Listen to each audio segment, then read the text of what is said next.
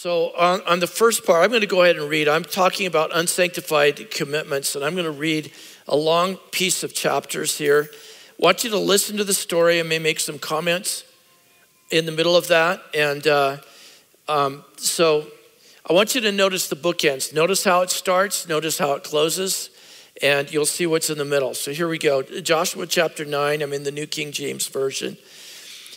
What's happened historically, just for immediate context, is the people of God have crossed the Jordan River. They have taken Jericho according to the Lord's command, the commander of the Lord's army fighting for them. They have taken Ai with a failure in the midst of that, and God redeemed that. They have cut covenant. They took Ai in Bethel, actually, and then they cut covenant at Mount Shechem, by Shechem at Mount Gerizim. And now the Gibeonites, who live about 8 miles from Bethel and Ai, are literally worried about what's going to happen to them next. So here we go, chapter 9. It came to pass when all the kings who were on this side of the Jordan, that would be east of the Jordan River, in the hills and in the lowlands and all the coasts of the great sea towards Lebanon, the Hittite, the Amorite, the Canaanite, the Perizzite, the Hivite, and the Jebusite heard about it. What they'd heard about was the collapse of Jericho, the miraculous crossing of the river, the fall of Ai, the fall of Bethel, and the covenant that was read in the central part of the nation, and they heard about this. Verse 3, but when the inhabitants of Gibeon heard what Joshua had done to Jericho and Ai, they worked craftily and went and pretended to be ambassadors. And they took old sacks on their donkeys, old wineskins torn and mended, old and patched sandals on their feet, and old garments on themselves, and all the bread of their provision was dry and moldy. And they went to Joshua to the camp at Gilgal, and said to him and to the men of Israel, we've come from a far country, now therefore make covenant with us. By the way, even though they took cities, these city-states, and destroyed a stronghold, they came back and camped at the place of Gilgal, the rolling away of reproach, and the place of covenant. They said to Joshua, we are your servants. And Joshua said to them, who are you and where do you come from? And so they said to him, from a very far country your servants have come. They're lying about this in case you're not aware.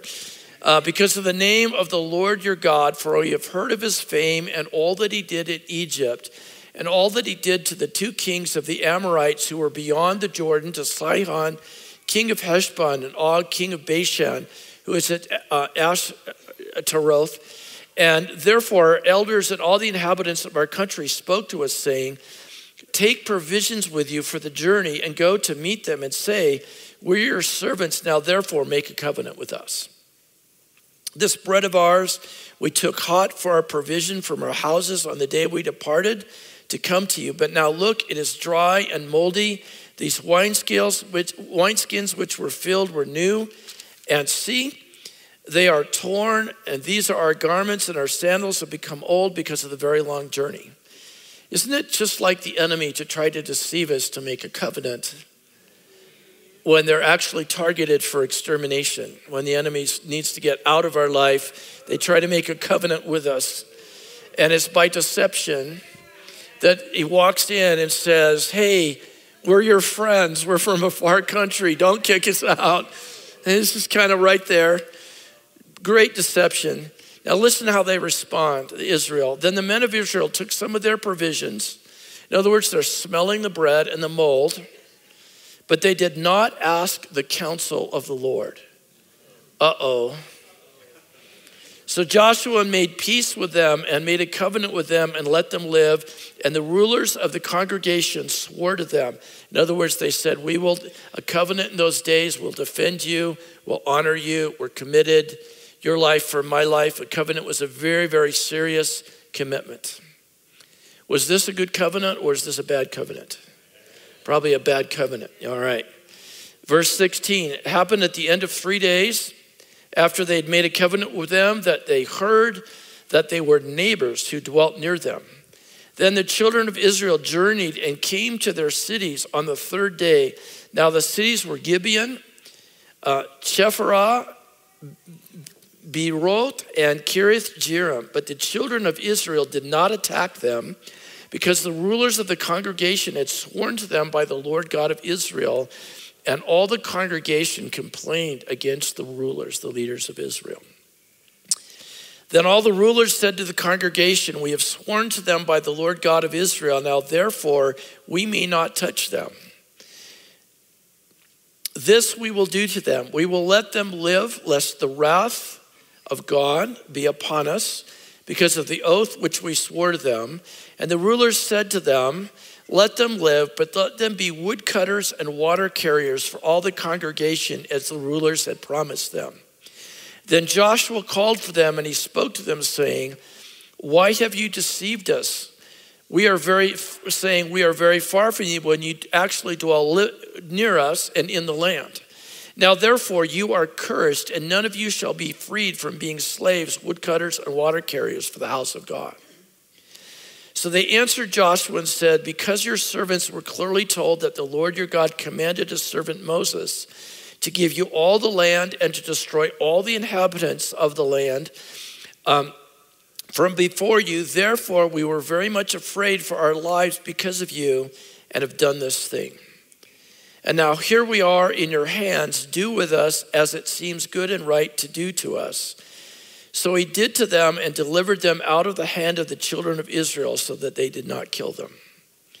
And that day Joshua made them woodcutters and water carriers for the congregation and for the altar of the Lord in the place which he would choose, even to this day.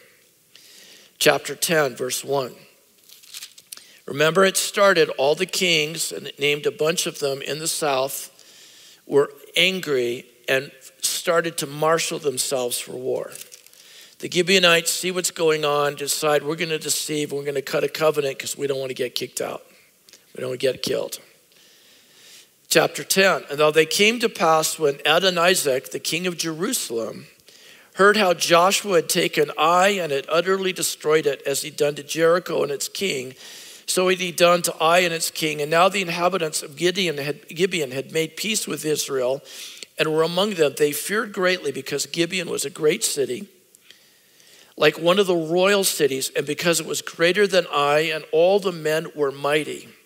Therefore Adonizek, king of Jerusalem, sent to Horam, king of Hebron, Piram, king of Jarmuth, Japhia, king of Lachish, and Debir, king of Eglon, saying, come up to me and help me, that we may attack Gibeon, for it has made peace with Joshua and with all the children of Israel. Therefore the 5 kings of the Amorites, the king of Jerusalem, the king of Hebron, king of Jarmuth, the king of Lachish, and the king of Eglon, gathered together and went up, they and all their armies, and camped before Gibeon and made war against it. The men of Gibeon sent to Joshua at the camp at Gilgal, saying, do not forsake your servants. Remember, they're in covenant now. Come up to us quickly, save us and help us, for all the kings of the Amorites who dwell in the mountains have gathered against us. So Joshua ascended from Gilgal, he and the people of war with him, and all the mighty men of valor. And the Lord said to Joshua, do not fear them, for I have delivered them into your hand. Not a man of them shall stand before you. Notice the Lord's given instruction on this. Joshua therefore came upon them suddenly, having marched all night from Gilgal. So the Lord routed them before Israel, killed them with a great slaughter at Gibeon, chased them along the road that goes from Beit Haran, and struck them down as far as Azekah and Makkedah.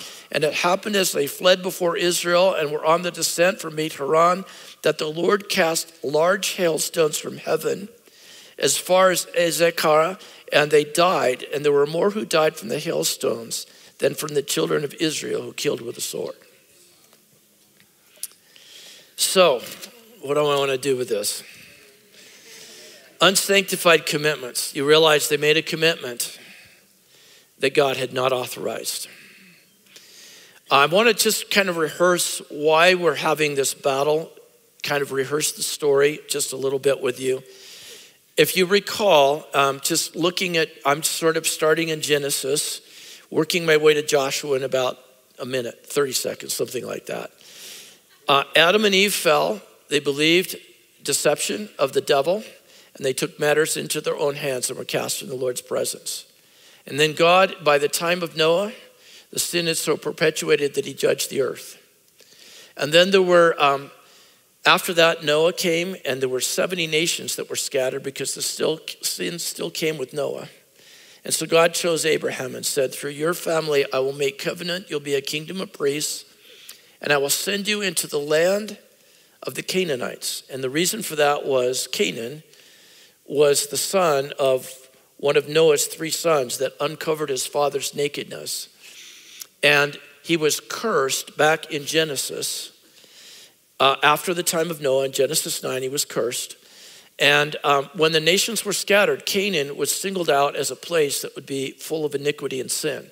And God said to Abraham, I'm going to bring you into that land, but I won't do it for 400 years, 4 generations, because the sin of the Canaanites has not reached its full measure. What you need to know about this is God will judge sin when it's to its full measure.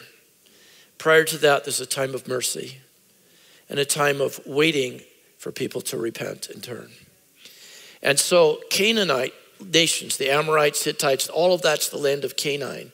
Their sin had reached a full measure. They were held off from that time so that God could be just and justified in judging that nation, driving them out and giving it to the people of God. Now, what I want to say about this is a picture of your life and mine. The Old Testament is a picture in the physical of what's the spiritual reality in the New Testament. In the New Testament, Christ has forgiven sin, so we start with a clean slate, which is amazing. But when we get saved, the Lord wants to drive strongholds of sin that reside in our life out. That's the picture of these cities, these kings, these strongholds. And he says, I want them out of your life because if you permit them to stay there, they will become a snare to you. And they will cause you to worship other gods. They'll take you away from me and they will lead you astray. So you need to deal with those strongholds. So that's kind of the background of what we're dealing here. And there's a prophetic picture. And so the command of the Old Testament was to drive out the enemy, dispossess them, and take what is granted to you so that you might inherit the fullness of the promises. And as I was thinking about this, I was thinking of our intercessory prayer beforehand. The heart of the Father, because I'm about to share 7 things in Joshua that are wrapped around this unsanctified commitments. And the heart of the Father is, for God so loved the world that he sent his one and only Son, that whoever believes in him should not perish, but have eternal life. And then Ephesians 2, verse 10, talks about the fact that we are God's workmanship, the word poeo in Greek, which means his creative masterpiece or poem, created for good works in Christ Jesus that he prepared in advance for us to walk in. What that's saying is your life and mine have eternal purposes of good works that before time began, before you were even in your mother's womb, God said, this one will do that. And the Father loves you so much that he will pay any price, including his own Son, to rescue you from bondage to the world system and bring you into the land of promise.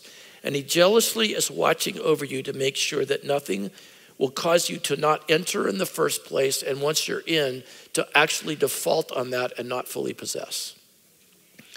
So we actually have 7 things that can prevent you, once you're actually into your promise, from fully possessing. It's listed in Joshua. A couple weeks ago, I preached out of Joshua 7, and I discussed 10 strategies of the enemy. By the way, who's the enemy? It's the devil and his cohorts. And it could be that external now, because the body of sin, according to Romans 6, has been washed away from me. I'm a saint, not a sinner, but it still tries to get back in, and it still tries to cause me to walk in unrighteousness. And I can be tempted away by that external voice, or I can be tempted away by Satan. Satan did that to Adam and Eve, but James is very clear, it can be our own lusts that cause us to fall away. So that can prevent us from coming in. I won't review those 10, but in the book of Joshua, there's 7 strategies. You ready? Here they are. First one's this, it won't take long because we've already covered this. In Joshua 7, there's the inner temptation to covet and act upon what does not belong to you. but it belongs to God or others, leading to sins of disobedience. In this case, Achan coveted the things that God said do not touch. But he coveted it, the lust of the flesh, the boastful pride of life, the lust of the eyes, right? The lust of the flesh, the boastful pride of life, caught his attention, and he took willfully that which did not belong to him. God says, in this first city, it all belongs to me. And he took that and he hid it in his tent. And that's the issue with coveting and acting. We typically hide what we know is displeasing to the Lord. John 3 talks about that when Jesus is talking to Nicodemus. He says, men love the darkness and they flee from the truth of the light because their evil deeds will be exposed. And the challenge is when you actually hide something, it gives power to the darkness and it actually begins to rule over you. So it ruled over Achan, and as you know, when we did that sermon, it cost him his family. Cost him his life and his family. We discovered that sin like that has corporate consequences. So we just agree right now, Lord, that anytime we are tempted to covet maybe what another church has, what another marriage has, what we see with our eyes, the greed that we have for something, we will not act on those things. We will honor you because we know that we will not take what does not belong to us, but will only do what your word authorizes. By the way, our culture is running to things that they lust after without restraint. Number 2, moving in human zeal for the Lord's purpose with human reasoning, pride, or presumption of God's blessing. They actually thought they were going to take AI. Just give us 3,000. We'll just take this. The Lord was so successful for us in Jericho. We don't even need to inquire of the Lord. Let's just take 3,000 men. It's a small city. We got this. That presumption, because of the sin that was in the camp, not inquiring of the Lord, cost, 38 men? I forget, that died on the way back in the first loss. So they moved in zeal and presumption we've talked about. Here's the third and the fourth. What we're seeing here is there is open covert deception of unsanctified alliances or commitments that are being presented to the people of God. And let me just give you some examples of what this might look like. Unsanctified means it's not under God's holiness. And the first picture of this is God says that he's going to judge the fullness of the sin that we still carry. Thanks be to God for Christ who removes that sin. In the Old Testament, we've got this picture of the sin of the Canaanites were at full measure. So God says you can drive them out. The second picture is this. God says, I will send my hornet before you and I will drive out the nations before you and give you victory and deliver you, but you must be careful to not make an unsanctified covenant with them.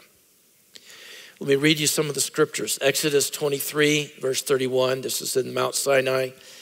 This is how the Lord says it. I will deliver the inhabitants of the land into your hand, and you shall drive them out before you. You shall make no covenants with them, nor with their gods. They shall not dwell in your land, lest they make you sin against me, for if you serve their gods, it will certainly be a snare to you. Exodus 34, take heed to yourself, lest you make a covenant with the inhabitants of the land where you're going, lest it be a snare in your midst. But you shall destroy their altars, break their sacred pillars, and cut down their wooden images, for you shall worship no other God, for the Lord your God is a jealous God. And it goes to say that if you permit that, your children will play harlot with their gods. It affects your family. Here's the New Testament take on something like this. 2 Corinthians 6:14, do not be unequally yoked together with unbelievers. For what fellowship is righteousness with lawlessness? And what communion has light with darkness? And what accord has Christ with Belial, which is a name for the devil? Or what part has a believer with an unbeliever? And what agreement has the temple of God with idols? For you are the temple of the living God. As God has said, I will dwell amongst my people and walk with them. I will be their God and they will be my people. Therefore, come out from among them and be separate, says the Lord. Do not touch what is unclean and I will receive you. So this command to not make a covenant with sin is not only an Old Testament promise or command, but it's New Testament. You can't play, just some examples of what this might look like. You can't coddle any longer your orphan spirit because it will cause you to lose your identity and not be able to step into what God says about you. And you can't afford to tolerate those sin patterns that have become strongholds in your life, because they will erode your effectiveness and they'll keep you from the fullness of what God has. Right now, there's incredible grace for those strongholds to be dealt with. You can't give in and coddle anger. Oh, well, I'm just a person that's hot under the collar. You can't give in to offense. Well, you don't understand, Pastor. So many people have offended me. Of course I'm offended. You can't tolerate unforgiveness in your heart because it's going to cut off the grace of God from flowing into your life. You can't let shame and insecurity and or curses that have been spoken over you or the bullying of the past prevent you from coming into the future. The problem is we coddle those and we tolerate the sin and they negotiate really well with us. Oh, you know, that lust that you have, that's just normal for every male or every man, whatever it is. It's just normal behavior. It's okay. You can just kind of manage that. It won't bother you. Make a covenant with me not to kick me out. Oops. Or that greed that you have for finances, that insecurity around that. Make a covenant with me and do everything you can to actually provide for yourself with your own hands, with your own effort, rather than trust in the Lord. Because you actually need to do that. If you don't take care of yourself, who will? Deception. Do you hear where I'm going with this? We cannot coddle those strongholds. This is what's at stake with the Gibeonites. Oh, we're from afar off and, it won't hurt you to make covenant with us. Actually, God had said in Deuteronomy 20 that if there's a foreigner that comes, you're to actually treat them mercifully. You won't kill them. And you can offer them peace, which means they'll be your servants. And if they say, yes, we'll give you peace, then they can become your servant, i.e. serve the kingdom. But if not, get rid of them. But those in the land I'm giving you, tolerate none of it. Get rid of everything. So in other words, I'm tolerant of my friends that don't know the Lord or that have a bad influence. But if they won't let me be who I am in Christ, and won't make peace with the covenant that I carry with the Lord, I have to deal with it. But anything in my life that emerges that's a residue of the old nature I'm no longer defined by because I'm a saint, not a sinner, I got to say, God, by the power of Christ, deal with it. Do you see where I'm going with this? The fourth thing that's here is God's people and leadership failed to seek the Lord's instruction. Did you hear how it said that very explicitly in the text? They actually used their human reasoning to say, oh, the bread's moldy, their shoes have worn out, something tipped over. The tea, oh. Whoa, maybe there's something coming from John in the front row. Maybe I touched it, I don't know what I did. Shh. More Lord, yeah. Great leaders inquire of the Lord. They don't just do what seems rational and the logical solution before them. How many of you know that sometimes you're tempted to just do what you know, what seems right, because the Lord's command was take the entire place. And yet this deception came in about, hey, make a covenant with me. And they didn't inquire, Lord, are these from a distant country or are they not? Is this a good covenant for me to make or not? By the way, could you apply this to dating relationships? Could you apply this to a job? You don't want to get ensnared with a job that's doing immoral practices. Could this apply to a number of situations? Absolutely. So the issue here is the text highlights quickly, inquire of the Lord. Interestingly, in Scripture, in 1 Samuel and 2 Samuel, there's 8 times David inquired of the Lord and he had success. Lord, shall I go up against the Philistines? Yes, I've given them into your hands. Boom. And Lord, shall I go up? No, this time you won't go up, but you'll wait for the sound of the armies of the Lord over the sound of the balsam trees, and then you'll circle around and do this, and I will give you victory that way. And the 2 times David did not inquire of the Lord, he fell into an ensnared commitment with the Philistines, and his wives were, and the wives and children of all of his men were taken captives at Ziklag. The second time is he didn't inquire of the Lord, and he numbered the army at the close of Chronicles, and it cost him. When God's people inquire of the Lord, they have favor. Let me give you, by the way, Jehoshaphat, this massive army coming against him, inquires of the Lord and he gets delivered. But there's a place, and we've got people all throughout Scripture. Rachel inquires of the Lord about the 2 twins wrestling in her womb, and the Lord gives her specific instructions. The older shall serve the younger. And you have twins who are both leaders of great nations. This would be the 2 boys that came, and of course Jacob being the younger, the favored one. Interestingly, the sons of Israel in the battle in Judges 20 inquired of the Lord, what shall we do in our fight? And the Lord gave victory when they inquired. So I would just argue with you, it's time to inquire of the Lord. And when you don't, you position yourself for a problem. And I actually feel this prophetically for 2024. It's going, we talked about this in our staff. We got some significant revelation. It's going to be a banner year for many of you of coming into inheritance. A banner year. But the Lord had a caution with that. You must ask me, because there will be lots of opportunities. What am I authorizing? And what are you to step into? It's a really clear word. We're sobered by that. We even brought the former lead of our prophetic ministry, Rick Mann, down to just kind of consult with us. Is that tea for me? Thank you. On this issue, we really felt like he said it's a banner year, but all your yeses need to be weighed with the Lord first.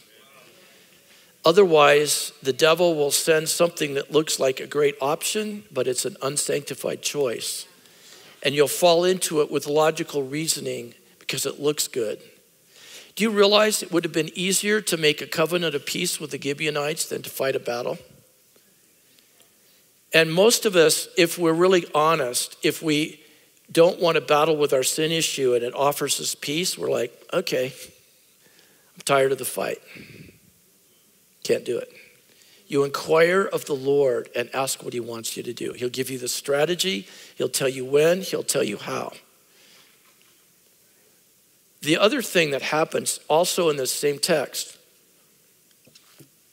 if the enemy cannot take you out by taking things that don't belong to you, or by presumption, or by failing to inquire of him, there's various things we've talked about, or by making a false covenant, he will go with a full-out frontal assault.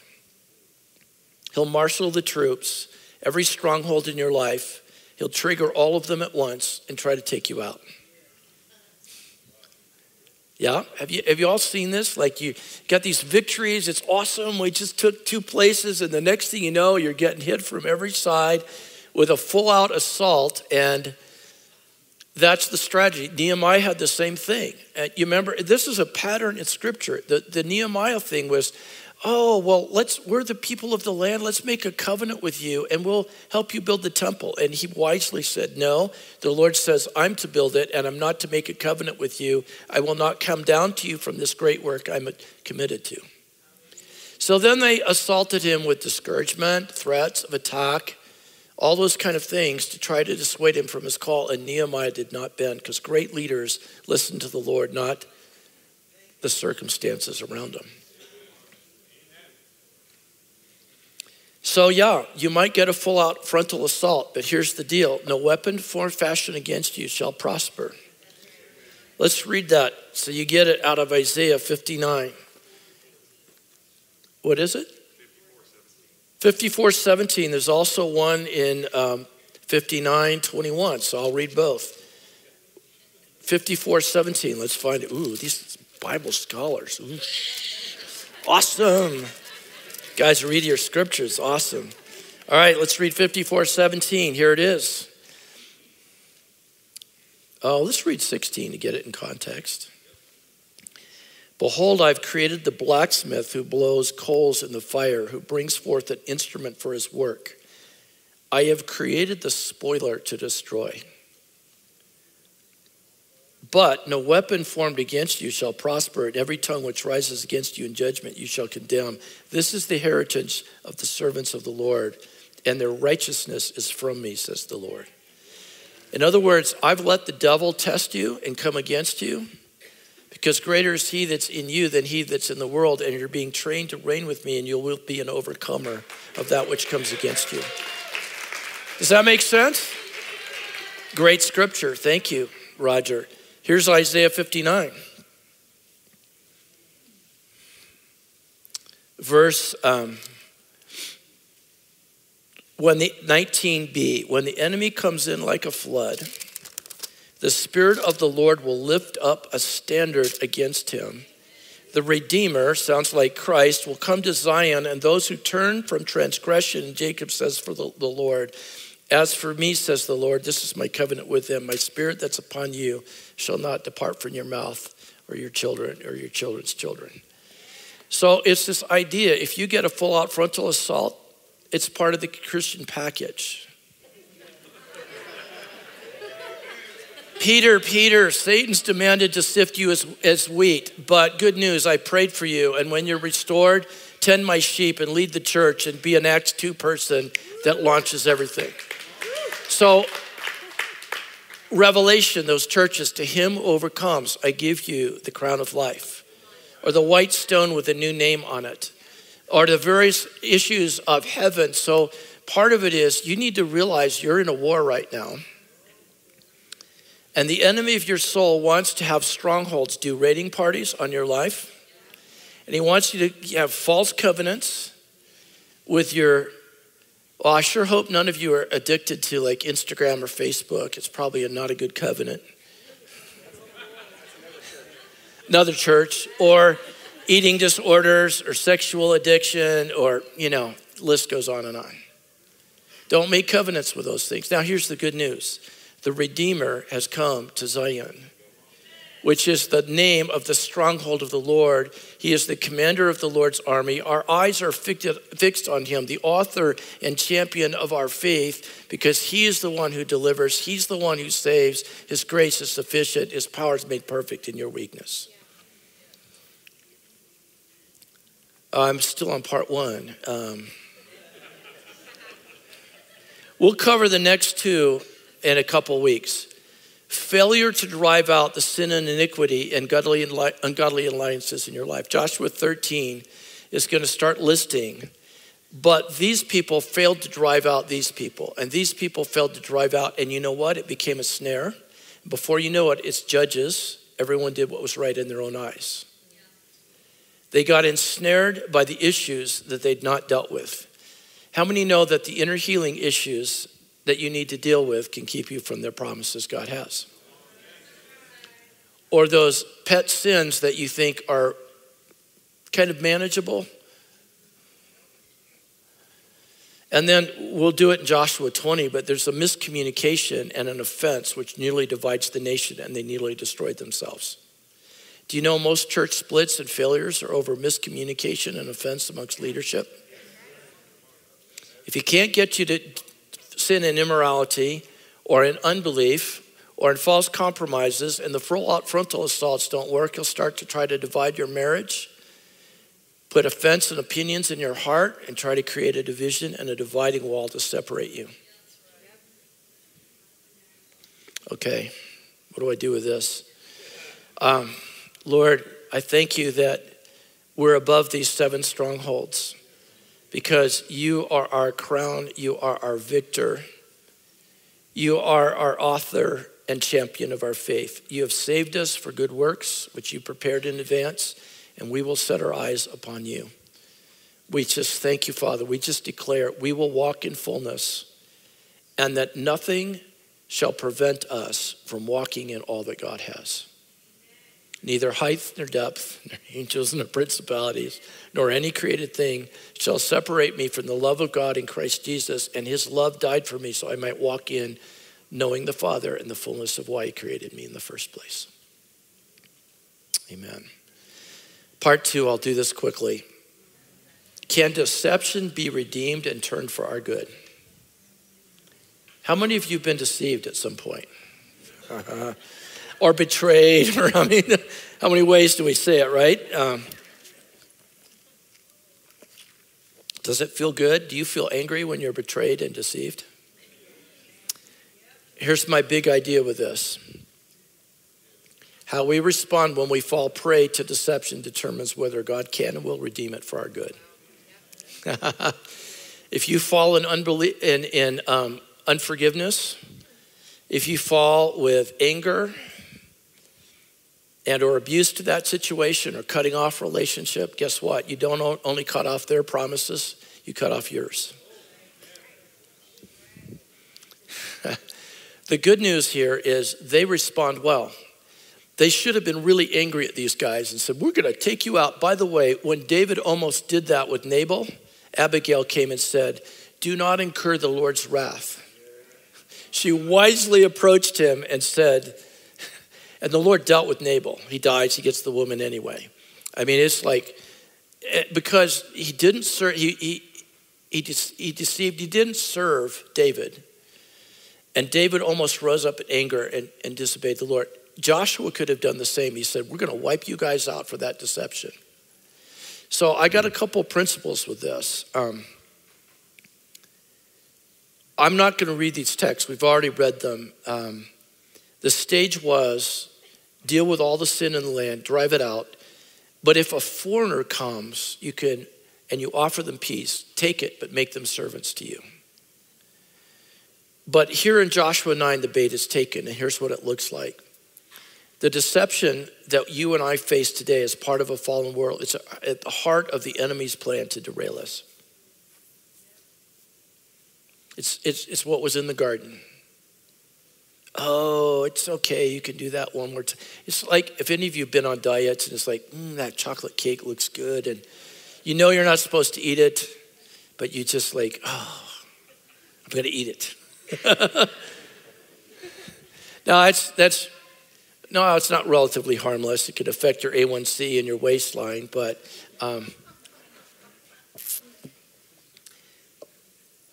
there's a lot more things that are much more serious that the Lord goads you into looking at.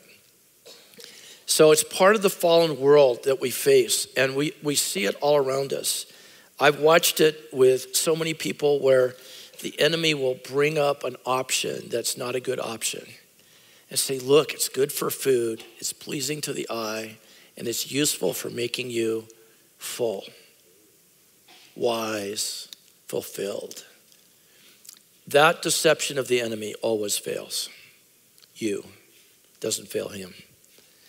So it's part of the fallen world. The second is it's really subtle, and it comes when we're under pressure, often have strong desires for something to happen. So we can actually create idols. Do you realize you can actually so want something, it becomes an idol in your heart, and you hear through your idol, and you think the Lord has said yes when he really hasn't. Yep.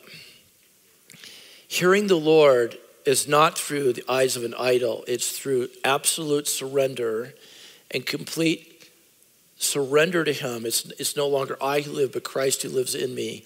Laying down those desires so that we can hear clearly. How many of you felt like you've heard something, but you realize it's really your desire, and it's like, yeah. So it's really subtle, and it comes in a lot of ways. I also want to just highlight, why did they fall? They did not inquire of the Lord. So here's your first principle of how to deal with this deception. Lord, do you want me to take that mission trip I was just invited to? Lord, do you want me to take that job I was just offered? Lord, do you want me to date that person that just invited me on a date? That's right.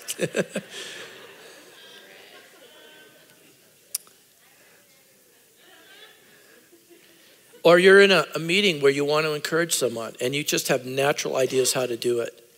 And you just choose to surrender that and say, Lord, I know what I'm thinking, but what is your desire for this situation? It's just so subtle, but that is your first place. We saw the error, we won't do that. Can we infer there's some other reasons? I wrote a few of these down. We often want to believe the best in people. Oh, those Gibeonites, well, they kind of look like they're strangers and vagabonds. It's called unsanctified mercy and unsanctified compassion. It's like you have this human compassion and you wait too long even though the Lord's spoken, and you just want to ignore that voice because you want to believe in people, or you want to believe in the situation and you wait too long. Has that ever happened to any of you, or am I like the only one that fights any of these battles? What about we want to avoid conflict and difficult issues and find an easy way out? Oh, I'll just not address that. I'll just make peace with that. And I'll kind of bury that even though it's eroding my marriage. I'll just kind of sit on that because if I bring it out to the forefront, well, it might be ugly. How's that working for you? It's just so subtle. So Lord, I just pray you'd expose all these places. Really help us to move. We're often attracted to the hidden good. The devil makes it look really good. He really does. Sometimes they're unavoidable.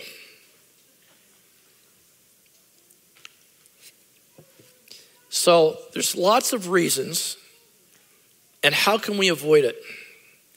I want to just submit to you these things. I'm going to, you can avoid it this way. Inquire of the Lord. Consciously choose not to listen to your rational mind. And when in doubt, wait. Wait till you've heard. How many have found that to work? When you wait till you hear, it works out better than when you rush without asking. So here's 2 words of hope. It's been kind of sober, I get it. God redeemed Israel's mistake through their righteous response. And here's the implications for you and me today. It's not in the text, but it was in Joshua 7. If you repent from those places you've coddled sin or made a false alliance, God will forgive your sin and cleanse you from all of that unrighteousness. It's the promise of the new covenant.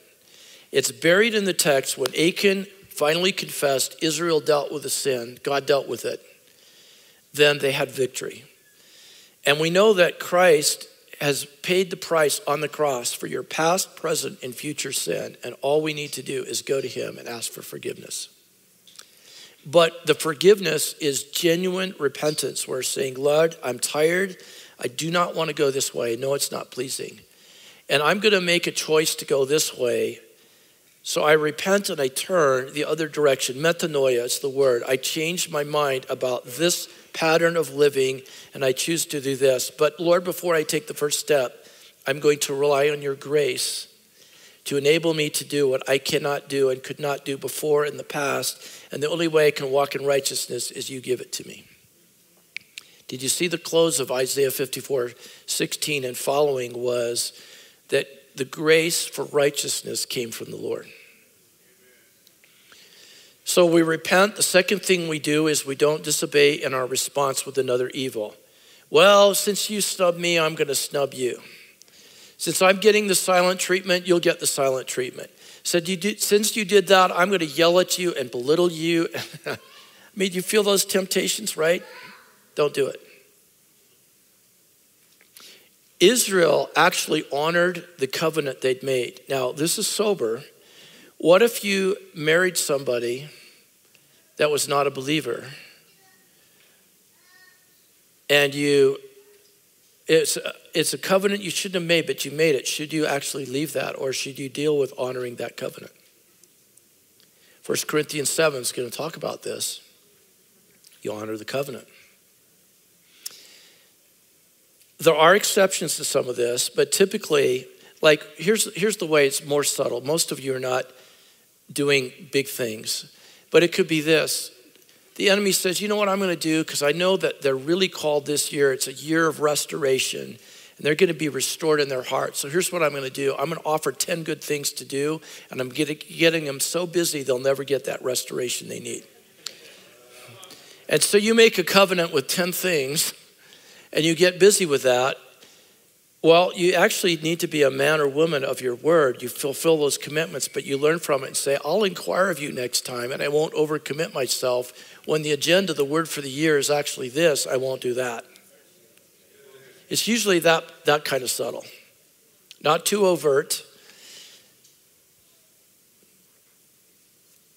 Thirdly, honor God by keeping your word. And there are exceptions. If you are in an abusive relationship, the scripture gives us some ways out. If you've got a spouse that's committed adultery, there are certain things, and you can actually appeal to the Lord and say, Lord, I need out of this situation. I've made a commitment and covenant, and watch and see what God does. I remember I was invited into a business when I first got out of college that was really attractive. I had no job. I was unemployed for 9 months, and you know how that is. It just eats at you, and you had no money, $400 in debt, no money in the bank account. And I was offered a partnership in a business, but the guy was doing things that weren't quite ethical. And I just had to say, no, I can't do it. I can't make a covenant with you. It was, do not be unequally yoked with an unbeliever in that business setting. And that really hurt them. It hurt my pocketbook even more, but God provided. And it was a baseline for righteousness in the job. I've almost gotten fired several times. I remember I was asked to do something when I was working at the bank that was lying. They'd asked me to lie. I said, I can't do that. I said, you can fire me. You can take me off the account, but I will not do that. And they backed off. This was my boss. And they were really angry about it, but they backed off, and I got the account without lying. And it was the top account in the bank at the time. But I honored God, so God honored me. So I'm just encouraging you, there's choices always before you on this. Honor God by keeping your word, the word that you've made to the Lord. And if you've made a covenant, stick with it.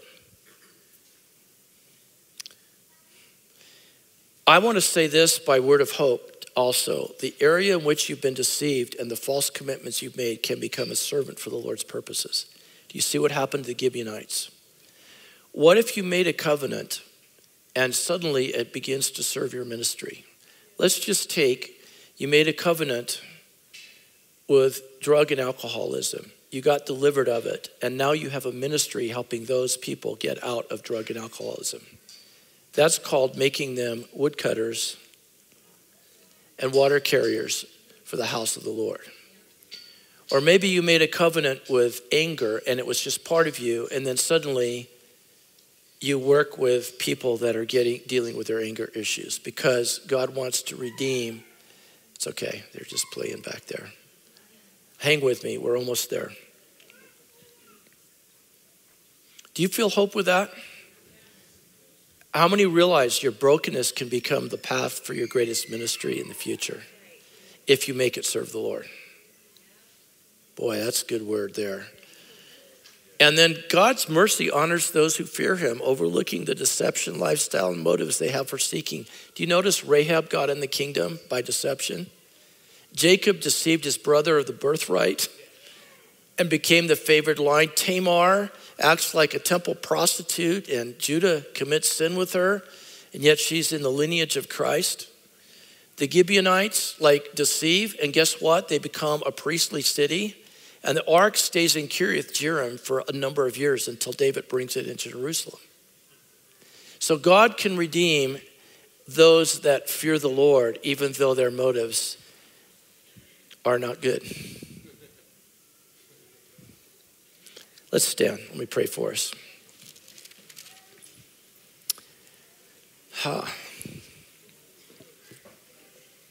You guys breathing okay?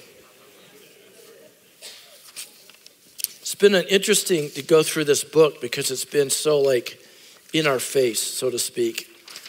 I just want to say this. This is a great opportunity for those listening, watching. If you don't know Christ, a great time to do that. Just say, Jesus, thank you that you're the Son of God, that you forgive my sins, and I want you in my life. I'm inviting you to crash in, take over. I give my life to you. Will you come rescue me from my waywardness? I don't want to be judged, but I want to be part of the people of God. Will you take me, Jesus? And he will. It's by faith you receive that and the gift of life, and his Holy Spirit will come and live inside you and cause you to walk in righteousness and impute the things of Christ to you. So I just bless you if you've made that decision. The second would be this.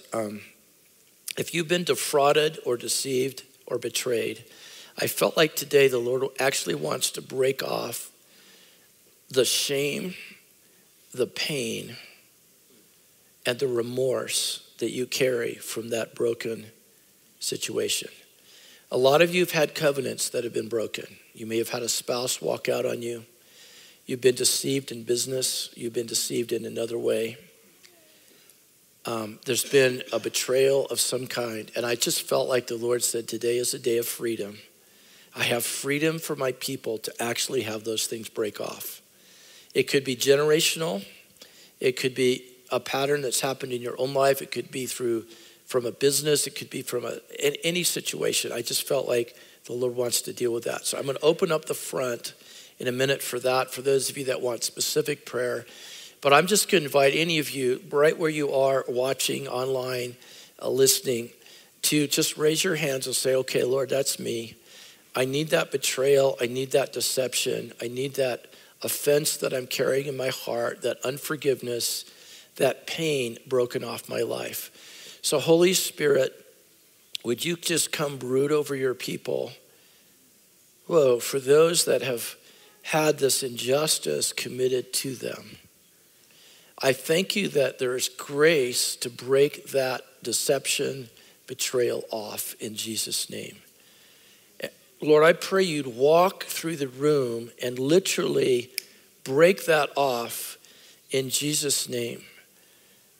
I don't usually do this, but I'm going to clap. I feel like when I clap, there's going to be a breaking off of some of that stuff. So Lord, I just, right now in Jesus' name, I say, go. I break those things that have kept them back, that betrayal, that denial, that deception, those things that have held your people back. We break it by the blood of Jesus. We say it shall no longer affect their identity, their sense of shame, their sense of brokenness, but they shall walk in freedom. And I thank you that your love purchased the answer for their need. Thank you, Jesus.